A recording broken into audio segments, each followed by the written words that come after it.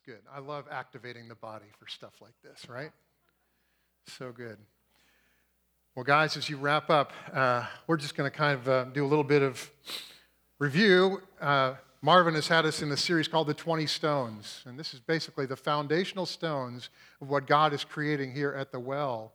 And it's going to be all summer long. We're going to be taking a look at these things because we believe that they're critical to what we're trying to accomplish here. And they're a part of who we are, our DNA. And so just to review, start on this end down here. He started off with the encounter with Jesus, and we believe that the encounter with Jesus is the essential starting place. I mean, if we don't have Jesus in our heart and we don't encounter who he is, then we need to have that happen. That's the essential part. The ministry of the Holy Spirit. We love the Holy Spirit here. We believe in the power of the Spirit. He is our comforter. He is our encourager. He is our helper. He is the one who empowers us. And man, without him, and again, I love that we invited his presence to be a part of our morning this morning. The Word of God. Marvin delivered a powerful message. It said that we put our stake in the ground on the inerrant, inspired Word of God. It is the truth. It is the compass that points to true north around us, and it has withstood the test of time. It has withstood the test of persecution. It's withstood all sorts of tests and gone the distance, and we believe that it is our landmark. That's what we want to have. We have the supremacy of love. Gosh, I mean, Paul made it pretty clear. You know, we can have all sorts of tongues. We can have, be able the faith to move mountains. We can do all these things that are amazing. But if we don't have love, we've missed it all. And Jesus said, "You will be known as my disciples by your love for each other." And so, guys, that's our passion, our desire is that this would be when people say, "Oh yeah, the well," that's the place where people love. Wouldn't that be cool to have that be the description for us? Priority of prayer. And again, my brother Marvin and Sally, thank you for bringing the priority of prayer to our fellowship. We've always been a praying family, but I think we've taken it to the next level, and God honors that. Man, what a joy to communicate with our King, right? We have that privilege, man, and dwell here 12 hours. It's a beautiful thing. This morning, though, we move into the sixth one, the goodness of the gospel. And I love this phraseology. We are a gospel-drenched church. Awesome, right? I mean, it is like you're just taking a shower, and the gospel is part of that, and he's just pouring it all over us. And so what we want to do is I want to dive in right away this morning with kind of the key verse where Paul says, "I'm not ashamed of the gospel, for it is the power of God for salvation to everyone who believes, to the Jew first and also to the Greek." And you get the impression that Paul was a gospel-drenched guy. He knew the goodness of the gospel. And that's our passion too. We want to adopt that. And Paul begins to expand things. Here this morning we're going to look at a definition of what is the gospel. We want to bring some definition of what are we talking about when we say the gospel. I think we all kind of have an idea in our head, but I want to expand on that. I want to talk about devotion to the gospel. God calls us to be devoted to this all-inspired message that he's encouraged us to bring. And then finally, we want to demonstrate. My clicker suddenly died. Why? No. Well, I don't know why. Technology. You got to love it. There it is, demonstration. Did you do that or did I do that? You did that. Okay. I know who's in control in the room right now. Okay. So no, we want to talk about how do we actually demonstrate the gospel. And so we're going to talk about these three things. So let's just kick it off with a definition here. What is a definition of the gospel? I think Paul, in our key verse, puts it quite well. He says, the gospel, kick it up there. It should be there. The power of God for salvation to everyone who believes. I mean, talk about a concise definition of what the gospel is. I mean, there's four things there, right? It's the power of God. It's salvation. It's available to everyone. And the caveat is, you got to believe it, right? So, what I want to do is begin to unpack some of these things. Head to the next one there, if you would. Paul begins to expand on this a little bit because that's obviously our Reader's Digest condensed definition. But in another passage, he kind of expands on this. He says, for the message of the cross, that is the gospel, you guys, is foolishness to those who are perishing. But to us who are being saved, that is the salvation part, right? It is the power of God. He continues. It is written, I will destroy the wisdom of the wise, the intelligence of the intelligent I will frustrate. Do you see that going on in our culture today? We got a lot of intelligent people who are being really frustrated. He continues, where is the wise person? Where is the teacher of the law? Where is the philosopher of this age? Has not God made foolish the wisdom of the world? Yes, he has. Press on. For since in the wisdom of God, the world through its wisdom did not know him, God was pleased through the foolishness of what was preached, another descriptor of the gospel, right? To save those who believe. Continue.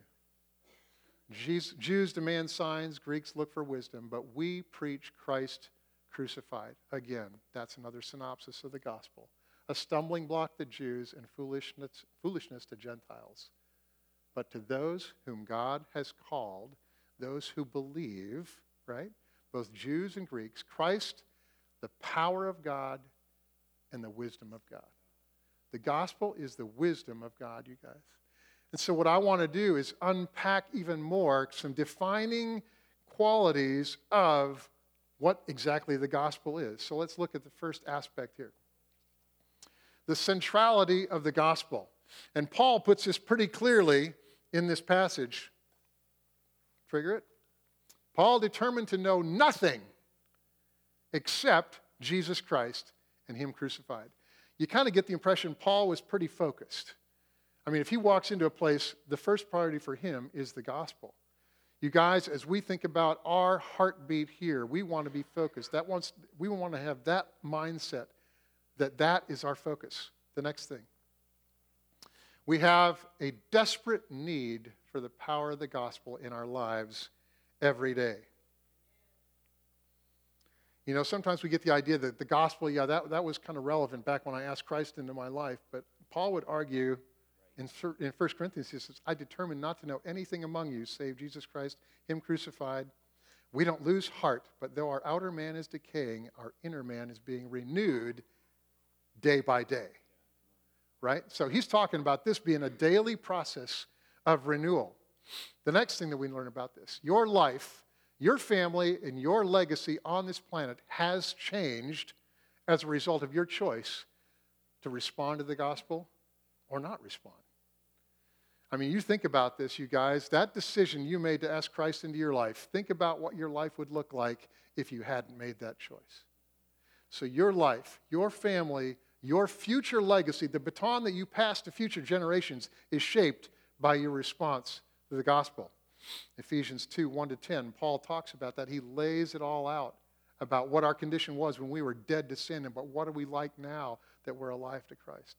The gospel is a work in progress until the day of Christ Jesus. This is why Paul said it's day by day.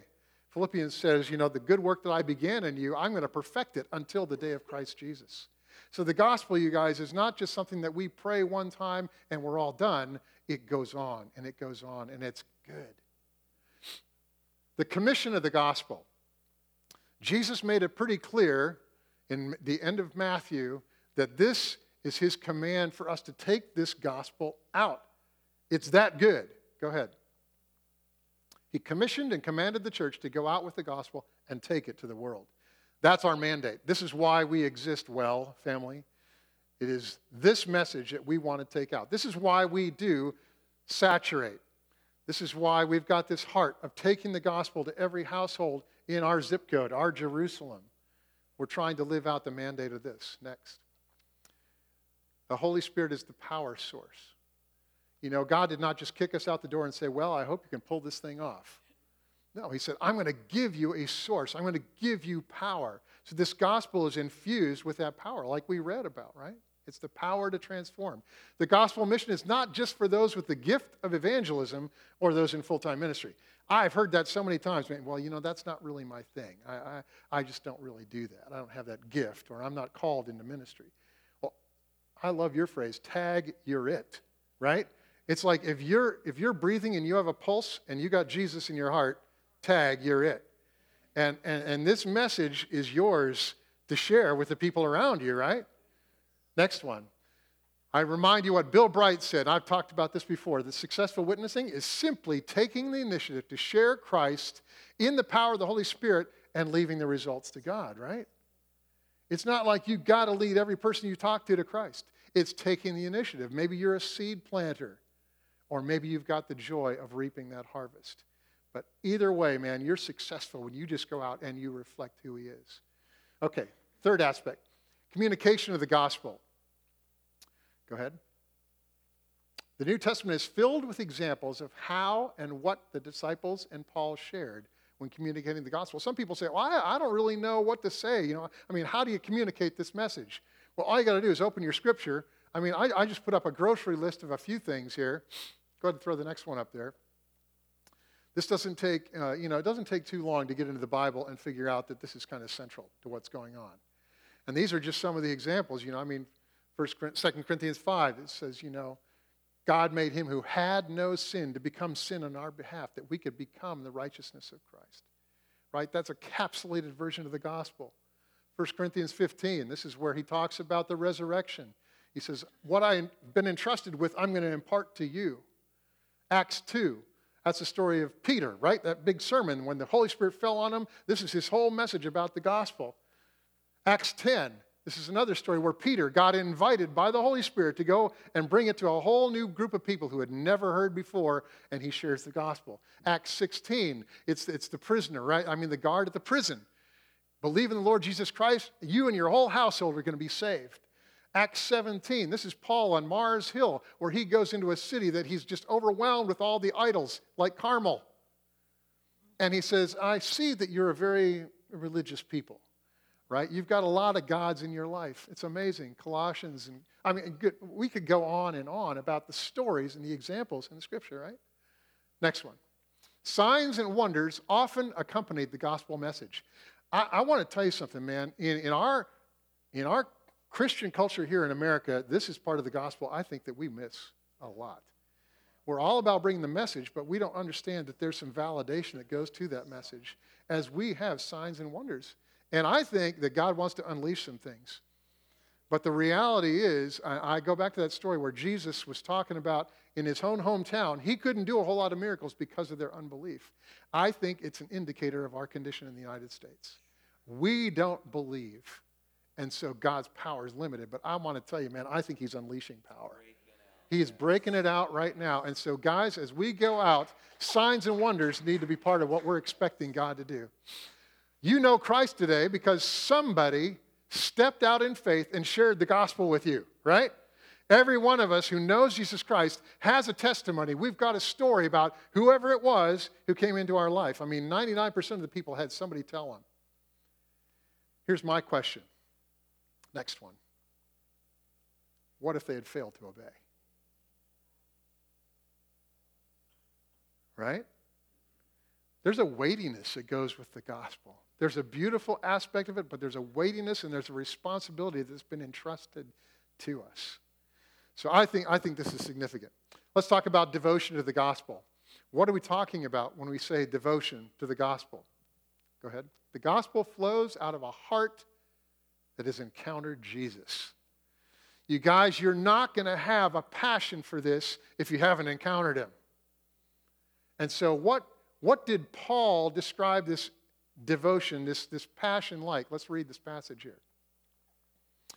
He says, I'm under obligation, both to Greeks and to barbarians, both to the wise and the foolish. So for my part, I am eager to preach the gospel to you also who are in Rome. Next. For I am not ashamed of the gospel. It's the power of God for salvation to everyone who believes, to the Jew first and also to the Greek. So out of this, we get three really emotional responses that happen when we encounter Jesus. And this becomes the motivation. This becomes the lifeblood to the gospel being real in our life. So here's the first one. Paul said he was under obligation. I looked up the dictionary definition. It says to act or course of action, an act or course of action to which a person is legally or morally bound, a duty or commitment. And in this passage in Acts, this is where Paul, the whole crowd's going ballistic on him because he's all, he's on basically going on trial, but he stands up to share his testimony, and he basically makes it clear. In Damascus, when he received that encounter, God made it very clear, I'm appointing you to go out. He had a mandate. And then also in 21 is where it says, I am sending you out to the Gentiles. It's like he had an obligation. God had basically said, you're the guy. You're going to go out and do this. A debt of gratitude owed. If you want a heartbeat of Paul's, he says, man, I consider everything lost for the surpassing value of knowing Jesus. I mean, this stuff oozed through his veins. It was in his bloodstream, man. And so it was his heartbeat. The next thing that he talked about, he was eager to preach the gospel. How many of you guys feel eager to preach the gospel? I confess to you, Larry, a lot of times I'm not really so eager to do that, But he says this, and again, dictionary says eagerness is longing, it's yearning, aching, zealous, passionate, enthusiastic, fervent, and diligent. Are those synonyms that describe our heart? You see, that's Jesus' passion. That's what we want, our passion. Guys, we've got the best news in the world. It's good news, man. We want to get this out. We want to be eager. So, we come to church, man. We get this fellowship. We want to fuel the tank. We want to fuel the tank so that when we go out of here, we're not going out just to get by till next week. No, we're going out of here ready to go. That we're eager to do this. Next one. Paul said, I'm not ashamed of the gospel. Unashamed means not embarrassed about your behavior or attitude, even if other people might not approve of it. There's a lot of people who don't approve of the gospel. Can I just share that with you? You're not going to win popularity contests going out and talking about Jesus. But the reality is, Jesus said, whoever's ashamed of me in this evil and adulterous generation, I will be ashamed of them. See, he puts it on the line, man. He's saying there's a cost to this gospel. There's a cost to following him. And we want to be unashamed, unafraid, and understanding that, yes, you're going to be persecuted. You guys, this is part of the deal. Persecution comes with the Christian name. Are we going to be unashamed, or are we going to cower in fear? I don't want to do that. I want to bring up my friend Josh. Is that mic handy? Josh had an encounter this past week that I think you need to hear. Tell us about it, bro. Well, I just want to honor the Father of the gospel, the Heavenly Father. Yes, Lord. And just Bruce and Julie here, they do such an amazing job teaching us how to not be ashamed. And actually, my parents are here. And my in-laws, so if you guys can stand up. And they taught me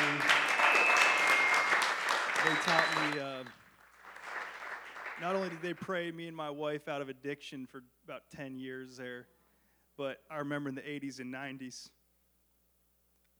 at gas stations, seeing them saying, hey, this person might need the gospel. What do you think, Josh? And when I got set free, and they pray for me every day, and my wife, if she can stand up, she prays for me too, because I'm a little bit fearful by nature. So that's why Bruce, I saw the way he's talking up here. I said, wow, that stuff's true, not to be ashamed. So I kind of find it funny when the Lord calls me, a guy who's kind of fearful by nature, to be a front runner. And, these women right here, it's like, blessed are the poor in spirit. And this is in Noblesville. And when I saw them, it's like the gospel, and I didn't expect her to get healed, but I know that healing's part of the gospel. And I just felt grace when I saw her, and I just said, hey, what's going on? Like the Good Samaritan. I said, what's going on? And she's got osteoarthritis or a blood disorder, a plethora of infirmities. And I just started praying for her legs and mainly praying that the Father's love would touch her heart. Mainly just praying that the gospel would touch her heart. That's the main miracle. And talking to the pain and just asking the Father and speaking in authority over that pain. And I find this funny, but you see the woman holding her up, her name's Rachel. she said after I was done praying, and sometimes I don't want to push people and try to pull them out of the wheelchair, but I kind of try to be polite. But her friend said, what do you think, Tony Ann? You want to try to get up and walk? And Tony Ann goes, just like this, and started walking all around the gas station. Wow, come on. Jesus. And I started sharing the gospel with them and praying over each one of them. And the 7-Up guy overheard what was going on. And he's a believer too. And you know what he said? He said, keep doing that. Essentially, don't be ashamed. And he said, I'm a Christian too.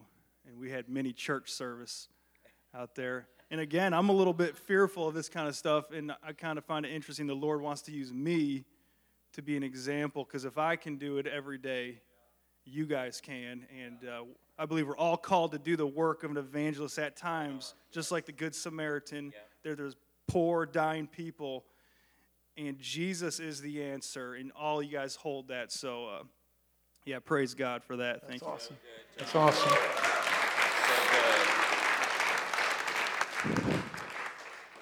I just want you guys to hear that. Josh is under obligation. If you know his testimony, he said, God healed me from an amazing addiction. He's eager to preach. This guy is so eager to preach, man. He just goes out and he's looking for people. And bro, I appreciate the fact that you aren't ashamed, that you overcome fear. And so that's what it's all about, man. That is so what it's all about. That leads me to the final element that I want to talk about the gospel this morning, and that's some demonstration. Now, obviously, that was a demonstration. But I'm here to tell you, demonstrating the gospel doesn't always necessarily have to translate into sharing the gospel physically with somebody. Let's talk about a definition here. The gospel is not just a message, it is a love expressed in action. Last Sunday, Julie and I were privileged to attend Sean Boltz's church. If you know Sean Boltz, he's out in Glendale, California, going into the toughest part of California, taking it right to kind of the main, all the Hollywood stars, but yet there's so much brokenness there. Sean was not there that week, but another guy named Cy Rogers was. I don't know if you know Cy Rogers. Cy is basically, he was the former president of Exodus International. If you know anything about Exodus, that's the calling people out of homosexuality. And Cy's story, he started sharing a little bit of his story. I had no idea, man, but here was a guy who was totally abused starting at age 5. And he basically was raised in an environment where the only way he could get love is if he gave himself to men. And so by the time he reached his late teens and heading into his early 20s, he decided he felt like he was a transgender. And so he lived almost 2 years of his life practicing to become a woman. And at that point, he encountered Jesus, and something crazy happened. And he got involved in a church, and he said, this church did 3 things really well. Do you want to know what they are? And so I want to share Cy's content with you briefly this morning. The first thing that Cy said this church did really well, he said, love is not a feeling. It's not having your needs met, but love is an assigned value. And he said that I walked into this church and they assigned value to me by showing me acceptance. What does that mean? You are so valuable, I'll take you like you are. Guys, we are the well, and we talk about this. This is our place where we're going to be bringing the woman at the well, right? Was the woman at the well awesome? She was broken. She had all sorts of issues going on in her life, and yet Jesus met her at the well. We were having a staff meeting this past Friday, and Marvin did an activation exercise. He says, I want to go around the room and just ask the Spirit for a word for each of the different ministries going on in our church. We got to the young adult ministry, which is our new one with Tori and Lish, right? And a word came out that we are going to be bringing in the misfits. The misfits of our culture are going to be coming to the well.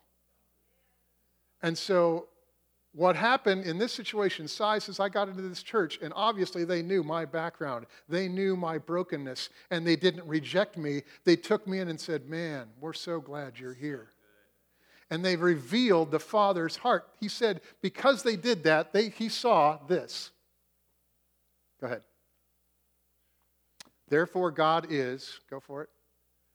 He was aware. God knew Sai's condition. He was understanding. He knew the brokenness of Sai's life. God was compassionate and said, yes, I love you. I love you. I want you to experience everything. And he was approachable.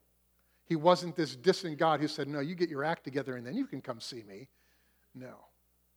Sai said, they showed me acceptance. You guys, this is the gospel in action. This is what we want to see here at the well. The second thing Sai said, he said, this church did this really well in its accountability, which means this. You are so valuable, I won't leave you as you are. I will grow and groom and guide and grow you forward. He said that's what they did. He said, I knew that I had a whole misconception about what men were and how they were supposed to be in my life. I didn't have good role models. They took me under their wing. They started inviting me to men's groups, to men's Bible studies, to men's retreats. And I began to see Jesus modeled. And I began to see what men and real love looks like. And they held him accountable to it. And they began to see this. Go ahead. God is observant. The men observed what was going on in Sai's life. They didn't judge him, but they said, man, you're valuable. I want to give you some guidelines. This is the Father's heart. I want to train you. And God's going to be the one who corrects you. I'm not going to be the one who's going to go out there and say, you need to be like this. God's Holy Spirit does the correction. And then he began to understand that there were rewards. This is a father who wants to reward his children for obedience, for going the distance with him and saying, yes, I want to love you back. This church did accountability really well. And guys, can I just tell you something? This is messy. It's not going to be neat and orderly and clean, and there's going to be some stuff going on in here that you might look kind of, whoa. Welcome to the mess. Welcome to the mess. This is the gospel in action. The third thing Sai said that this church did really well was affirmation. What does that mean? You are so valuable, I'll prove it to you by the way I treat you.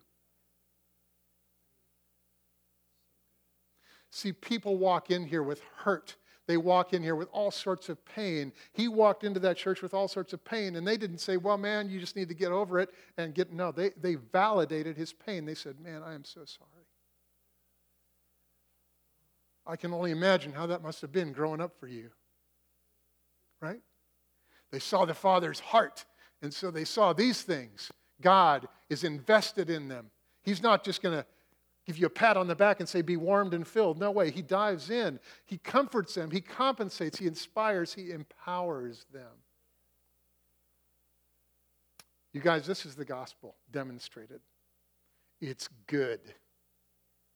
It is good. And it's what he's calling us to here at the well. It is a foundational stone of who we are. I want you to read a little quote from a book that I read recently. Rusty Rustenbach wrote this book called A Guide for Listening and Inner Healing Power. This is good. In the Gospels, we see Jesus weeping over Jerusalem at her upcoming destruction, feeling deep compassion for the large numbers of people who are harassed, distressed, dejected, and helpless, and being moved with pity and sympathy by a leper. Jesus was in touch with a life lived from his heart. Prostitutes and sinners felt at home with him because he was able to sympathize with their brokenness, treat them with deep love and fervent compassion, and enter their world. Oof. Are you up to the challenge? This is where God's saying, this is what I want you to do. This is how I want you to live. This needs to be your heartbeat. And guys, it has to be an encounter that we have with Jesus. We have that whole first commandment thing over here, encounter with Jesus. The first commandment is to love God with all your heart, soul, mind, and strength. Then go out and love your neighbor. Guys, all these things are pivotal to get to the gospel. All these stones. We got to love Jesus. We got to be filled with the Holy Spirit. We got to have the Word in our heart so we have something to give. We need the supremacy of love. Man, this is what this is all about. We need the priority of prayer. God, prepare our hearts. Open my eyes to see what you see. And then give the goodness of the gospel. I want to wrap up with a video. that really says what the gospel is. So let's watch. It's the full story of life crushed into 4 minutes. The entirety of humanity in the palm of your hand, crushed into one sentence. Listen, it's intense, right? God, our sins, paying everyone life. The greatest story ever told that's hardly ever told. God. Yes, God. The maker and giver of life. And by life, I mean any and all manner and substance. Seen and unseen. What can and can't be touched. Thoughts, image, emotions, love, atoms, and oceans. God. All of it is handiwork, one of which is masterpiece, made so uniquely that angels look curiously. The one thing in creation that was made with his imagery, the concept so cold. It's the reason I stay bold, how God breathed in a man and he became a living soul. Formed with the intent of being infinitely, intimately fond. Creator and creation held in eternal bond. And it was placed in perfect paradise till something went wrong. A species got deceived and started lusting for his job. An odd list of complaints, as if the system ain't working. And used that same breath he graciously gave us to curse him. And that sin seed spread through our soul's genome. And by nature of your nature, your species, you participated in the mutiny. Our sins. It's nature inherited. Black in the human heart. It was over before it started. Deceived from day one and led away by our own lust. There's not a religion in the world that doesn't agree that something's wrong with us. The question is, what is it? And how do we fix it? Are we eternally separated from a God that may or may not have existed? But that's another subject. Let's keep grinding. Besides, trying to prove God is like defending a lion, homie. It don't need your help. Just unlock the cage. Let's move on how our debt can be paid. Short and sweet. The problem is sin. Yes, sin. It's a cancer, an asthma, choking out our life force, forcing separation from a perfect and holy God. And the only way to get back is to get back to perfection, but silly us. Trying to pass the course of life without referring to a syllabus. This is us. Keep up your good deeds. Chant, pray, meditate. But all of that, of course, is spraying cologne on a corpse. Or you could choose to ignore it as if something don't stink. It's like stepping in dog poop and refusing to wipe your shoe, but all of that ends with how good is good enough. Take your silly list of good deeds and line them up against perfection, good luck. That's life past your pay grade. The cost of your soul, you ain't got a big enough piggy bank, but you could give it a shot. But I suggest you throw away the list, because even your good acts are an extension of your selfishness. But here's where it gets interesting. I hope you're closely listening. Please don't get it twisted. It's what makes our faith unique. Here's what God says is part A of the gospel. You can't fix yourself. Quit trying. It's impossible. Sin brings death. Give God his breath back. You owe him. Eternally separated, and the only way to fix it is someone die in your place, and that someone gotta be perfect, or the payment ain't permanent. So if and when you find a perfect person, get him or her to willingly trade their perfection for your sin and death in. Clearly, since the only one that can meet God's criteria is God, God sent himself as Jesus to pay the cost for us. His righteousness, his death, functions as payment. Yes, payment. Wrote a check with his life, but at the resurrection we all cheered, because that means the check cleared. Pierced feet, pierced hands, blood-stained son of man, fullness, forgiveness, free passage into the promised land. That same breath that God breathed into us, God gave up to redeem us. And anyone and everyone, and by everyone I mean everyone, who puts their faith and trust in him and him alone can stand in full confidence of God's forgiveness. And here's what the promise is, that you are guaranteed full access to return to perfect unity by simply believing in Christ alone. You are receiving life. Yes, life.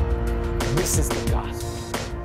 God, our sins, paying everyone life.